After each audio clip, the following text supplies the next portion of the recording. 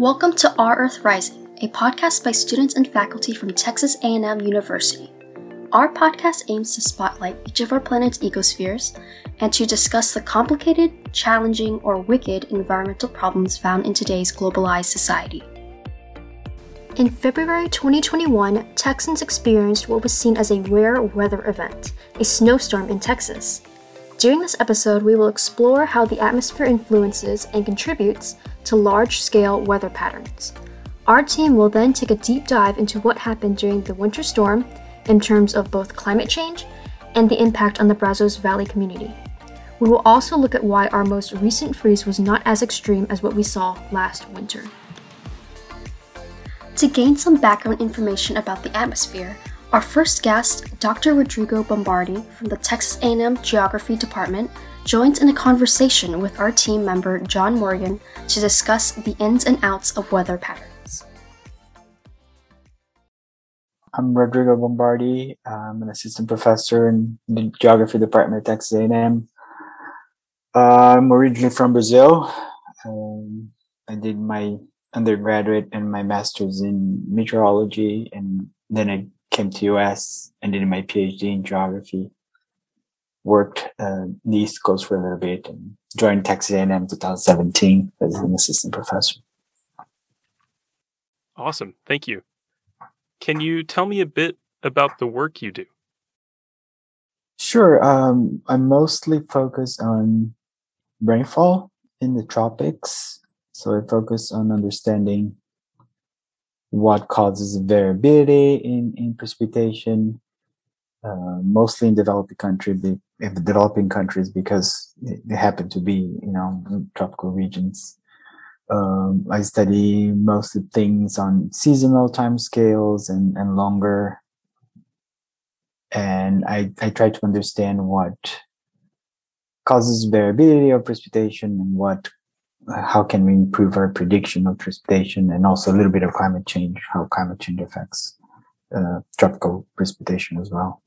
A lot of my work focuses on understanding the timing of the rainy season over tropical regions. Is there anything about climate that you would want to impart to just a normal Texan, somebody who lived in Texas, about like how global climate works or these large climate systems? Maybe something that when you're teaching your classes, you're like, I wish that people knew this. Well, when I'm teaching my classes, I wish people knew the difference between weather and climate. That's the first thing I wish that they knew, right? So people say climate change is not real because my hometown is cold right now. Climate change is not real because there's snow, and on the ground. And, a politician one time brought a snow to Congress, right? To make a point. And stuff like that. I wish people would get that climate is a long-term thing. You can think about, the surface of the ocean being like, a very long wave, and then you have the weather, which are the very higher amplitude kind of oscillations, right? That's the main thing I wish people would understand, that, climate change is something that is going to happen very slowly over a long time. And when you see a freak winter storm like we had recently in Texas, and that doesn't disprove the fact that climate change is happening, right? That's one weather event that happened to be very cold. And those things will still continue to happen, right? If I think climate change happened in the way that people expect it to happen, and then we just wipe us out, super fast. It's just like, because already is something that is too fast for for ecosystems and animals to actually adapt to, especially birds. But if it was the way people expect it to be, there was no hope for anybody on this planet, because that's one of the main things. Another thing I wish people would understand is like a little bit more about forecasts and what makes a good forecast and what makes a poor forecast. I think one time I was living in Virginia, and there was a forecast for snow starting at noon, and I left my office at 11 to go grab some lunch, I think. And this lady passed by me, and she looked at the sky. It was starting to snow, right? It was 11 a.m. And she said, "So much for starting at noon," right? And that is like a crazy thing for me to experience, because a forecast that has like 1 hour of error, and it did snow. It snowed 1 hour earlier than it was supposed to start. And that is an amazing forecast. But the lady was very upset because it started an hour earlier than it was supposed to, right? So there's the movie Back to the Future 2, when they go to the future, and their future is 2015, by the way. And in the movie future, they had a precision of a second. So the doc looks at the clock and waits for the exact second where the weather forecast was the rain was supposed to stop according to the weather. It's the forecast, and it did. Right? We're not quite there yet, but at these days, I'm pretty sure for like 24-hour forecasts, you could get a precision of minutes nowadays. But if people understood what is a good forecast, if the forecast says it will rain and it rains at all, it is a good forecast, in my opinion, because these are very hard things to predict. What do you think is the greatest kind of limitation for us right now in improving forecasts? Is it data availability, or understanding the processes, or computing power? Oh, I think it's probably a mix of all of them. So if we had more data, we'll be able to understand processes at a finer scale, right? Because it's a trade-off between resources for high performance computers and our understanding of the climate system and understanding the processes, right? And data. So we know processes that we can measure up to a point, right? Up to a time of there's a limit in time and space that we understand processes, how processes happen. If we could have higher resolution in space and time for observations, we would definitely find other things in there, right? To describe. So when we represent, a cloud in the model, there's a bunch of physics and everything that goes into it that gets represented in a software, right? A model is just a software. And our limitations are also there. So if you don't know what happens on a fine temporal or spatial scale, it's not going to be represented in the model, right? But then at the same time, the model has limitations in terms of computer power, right? So if you run the model for the forecast for tomorrow, we need a supercomputer to make all the calculations in time, right? If you increase the spatial and temporal resolution in the model, which is possible, you need more computer power, right? So if you increase the resolution too much in time and space, you might get the forecast for tomorrow on, 2 days after it, because it's how long it takes to make the forecast, right? So there's a trade-off there of how much we can do and how, fine resolutions or how information in fine resolutions we can provide, and also limitation of understanding the physical world, right? As we can see, the atmosphere affects our everyday lives and is constantly changing due to climate change. Some major events that accumulated due to these changes have affected us locally. The week of Valentine's Day 2021, the temperature dropped below zero.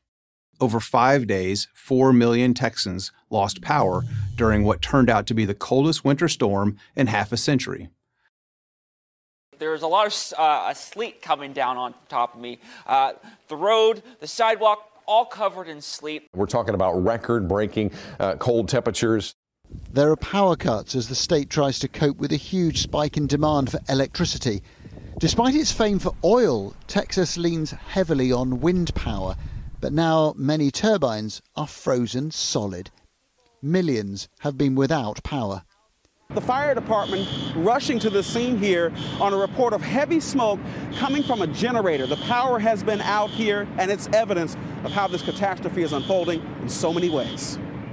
Hundreds lining up for much-needed supplies as officials here tell residents with power to boil water.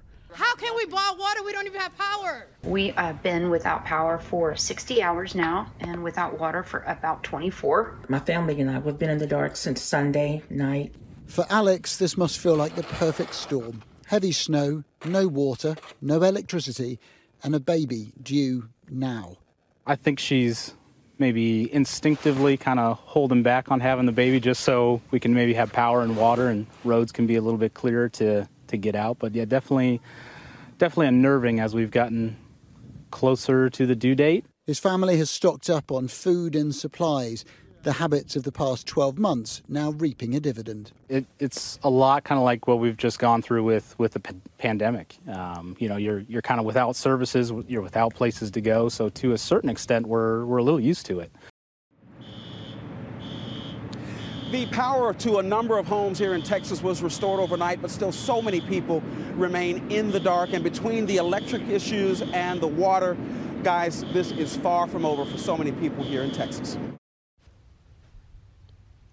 To discuss the weather events that led to last year's winter storm in the southern United States, specifically Texas, one of our team members, Austin Begin, spoke with Dr. Nielson Gammon, the Texas state climatologist.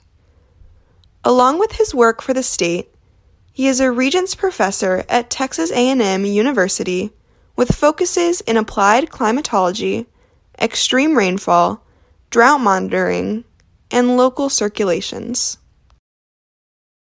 Hello. Howdy, how are you today? Welcome to the podcast, Dr. Nielson Gammon. Go ahead and give an introduction.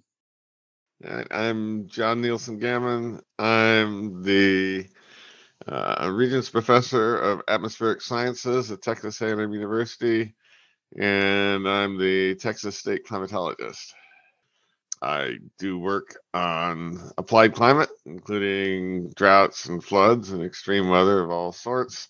I've been at Texas A&M for a little bit more than 30 years. Grew up in California and went to school in Massachusetts.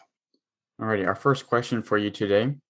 The cause of the VorTexas event back in February 2021 has been attributed to the polar vortex. Is this a correct assessment?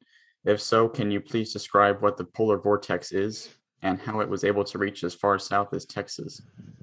Well, the polar vortex is basically a mass of cold air surrounded by the jet stream that is typically found at high latitudes, obviously, because it rotates around the pole.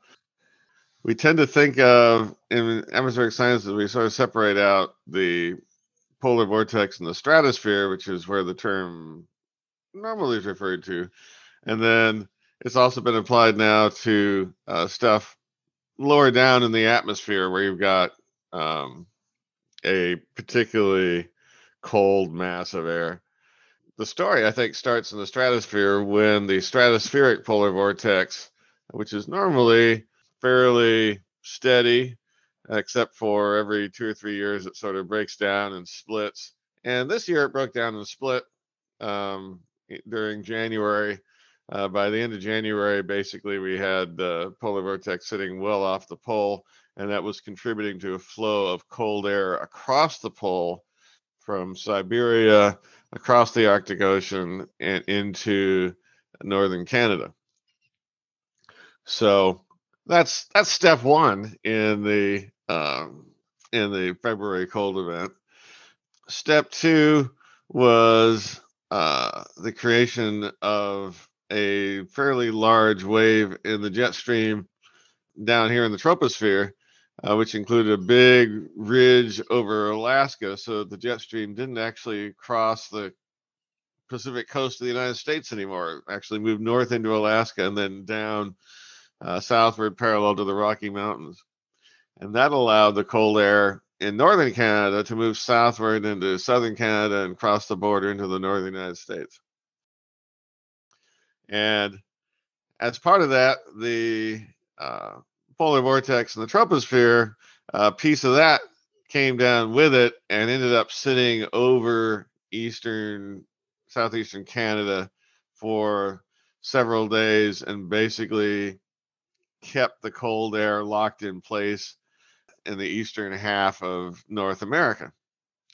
Then the last straw was a weather system that did manage to sneak in from the west coast that wasn't strong enough to move the cold air back northward, but gave it an extra kick at the end behind it to bring the cold air southward across Texas and into the Gulf of Mexico. And we've been cold before that. We'd had the ice storm in Dallas Fort Worth and the chain reaction traffic accident back on February 11th.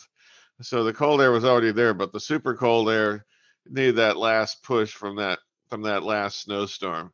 And so as with most extreme events, it takes this sequence of events that aren't individually all that unusual, but if they happen in the right order, in the right place, at the right time, you end up with something that is out of the ordinary. So looking back now, is this something that the state has seen before?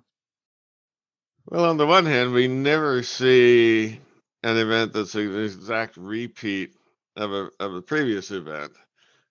Certain aspects of this have happened in the past. For example, I mentioned it was pretty unusual for widespread snow, but there have been a few like that before. But the ones that most closely resembled this one were in if I remember right, 1895, 1921, and 1929. So it's been almost a century since the last snowstorm hit Texas that was this big in terms of hitting all portions of the state at the same time. In terms of the cold, it's also a top 5 event. Not so much in terms of the lowest temperatures reached. We've had some pretty impressive cold fronts come through Texas that really drop temperatures low. The most recent cold spell that would be comparable to this was back in 1989. December 89 had cold weather for several days, like this one. A little colder in most places, milder in a few. For prolonged cold weather lasting 7 to 10 days like this one did, you'd have to go back to 1983 to find an event that was comparable to or stronger than this one. And again, some places this one was worse than 1983, but 1983 overall was probably worse. So we've now talked about 3 aspects of this event. The widespread snow, which is not unprecedented, but top 5. The intensity of the cold, which is not unprecedented, but in the top 5. And the prolonged nature of the cold, both not unprecedented, but probably top 2. Put that combination together, the other events that beat this one out only beat it out in one of those categories. So the combined cold and snow and persistent cold was indeed unprecedented, at least as far as back as we have weather records in the state of Texas. The winter storm that happened in February 2021 had a very interesting analysis for extreme weather patterns. Now, let's take a look at how this event affected us locally. One of our team members, Nathan Woodfield, met with Jennifer Nations, the City of College Station's Water Resource Coordinator, to discuss how weather events like this impact local utilities. I'm Nathan Woodfield with Our Earth Rising podcast, and I'm sitting down today with Jennifer Nations from the College Station, Texas Water Department. In regards to the actual storm that we had back in February, what caused so many boil water notices during the week of winter weather and the following days? Yeah, it was pretty dicey. I remember watching before things even really got bad. I remember watching that weekend. There was a utility kind of near here. I think it was Mahia. There was a small water system that had a boil water notice, and they had some equipment fail, and they just could not provide water to their customers. And then they just once the freeze really took over, Texas, the utilities just started falling. I can't really speak to specifics of other utilities, but I can speak on what causes when certain conditions are met. The Texas Commission on Environmental Quality requires a utility to issue a boil water notice. So, for example, what happened to some of the utilities is, there's any event where conditions at a public water system are such that public health protection is compromised or potentially compromised. So low pressure, water outages, disinfectant residuals below the required minimums, line breaks or repairs that you can't isolate, storage problems, well problems, mechanical equipment problems, power outages, treatment facility problems, natural disasters. So when some of the utilities around Texas they found that they had no power, then they may have hit the conditions to have to issue a boil water notice. Other utilities had things like the power outages or the well problems. If there's a surge, it's if a motor on a well burns up, and your utility only has one well, like if you're a really small utility, then basically if your utility has no means of supplying water to your customers, then that fits the criteria that TCEQ puts out for a boil water notice. Or if you have low pressure, so if you are not filling and maintaining your elevated storage tanks, then that would be a condition of low pressure. And that's what some of the utilities experienced. Well, thank you for that. Is there a policy in place that allows for the exchange of water resources between College Station and Bryan? Mm-hmm. Okay, do you mind elaborating a little bit on that, please? Sure.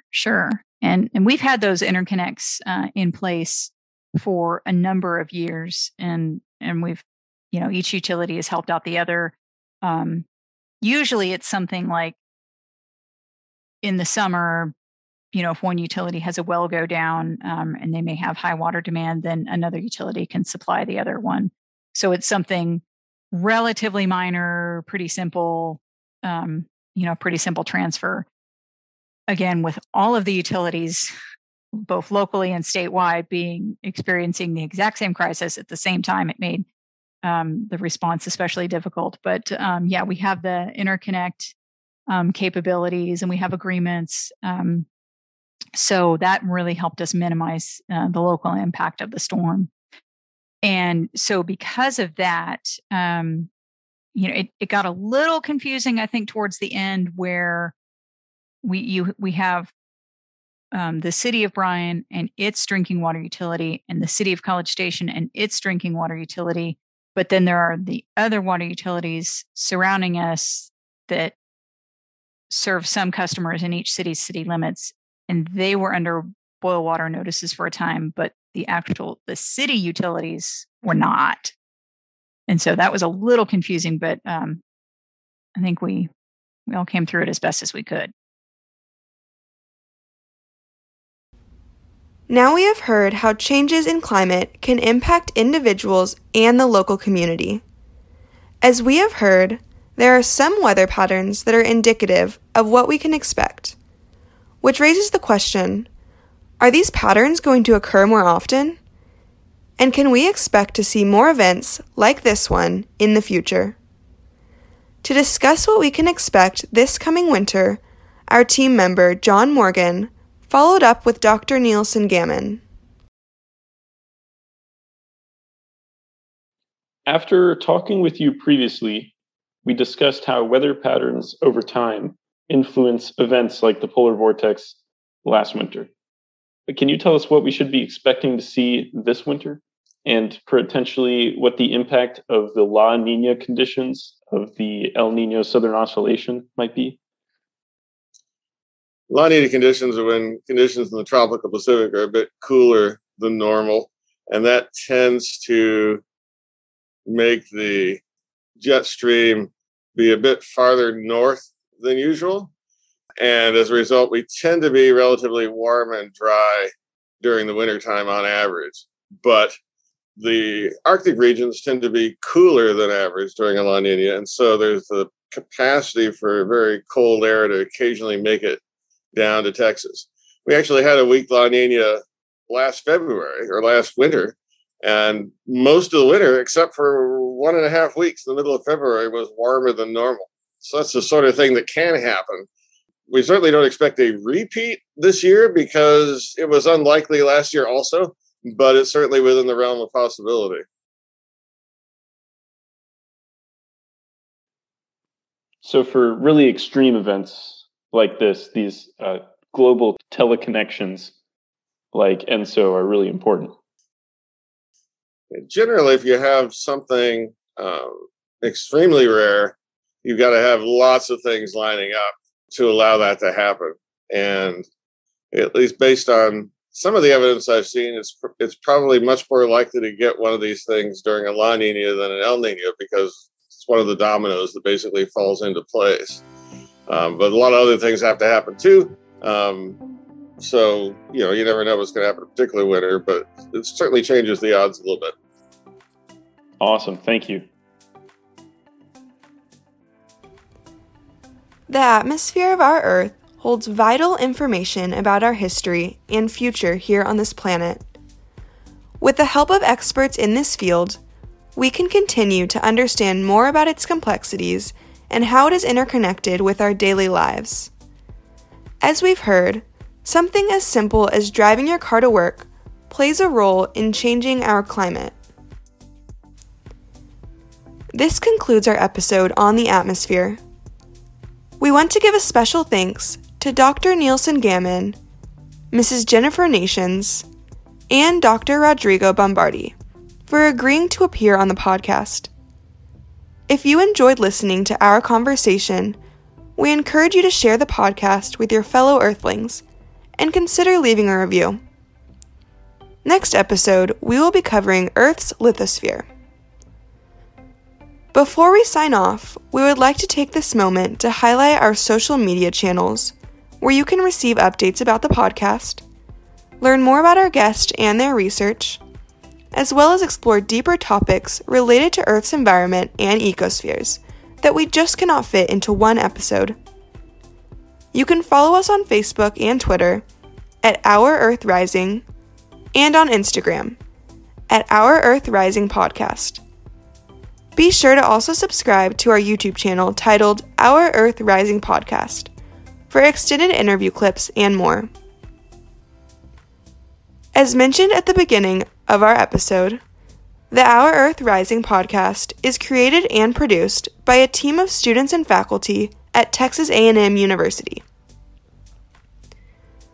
The speakers and interviewers for this episode were John Morgan, Austin Begin, Paige Fawn, John Adams, and myself, Sydney Pearson.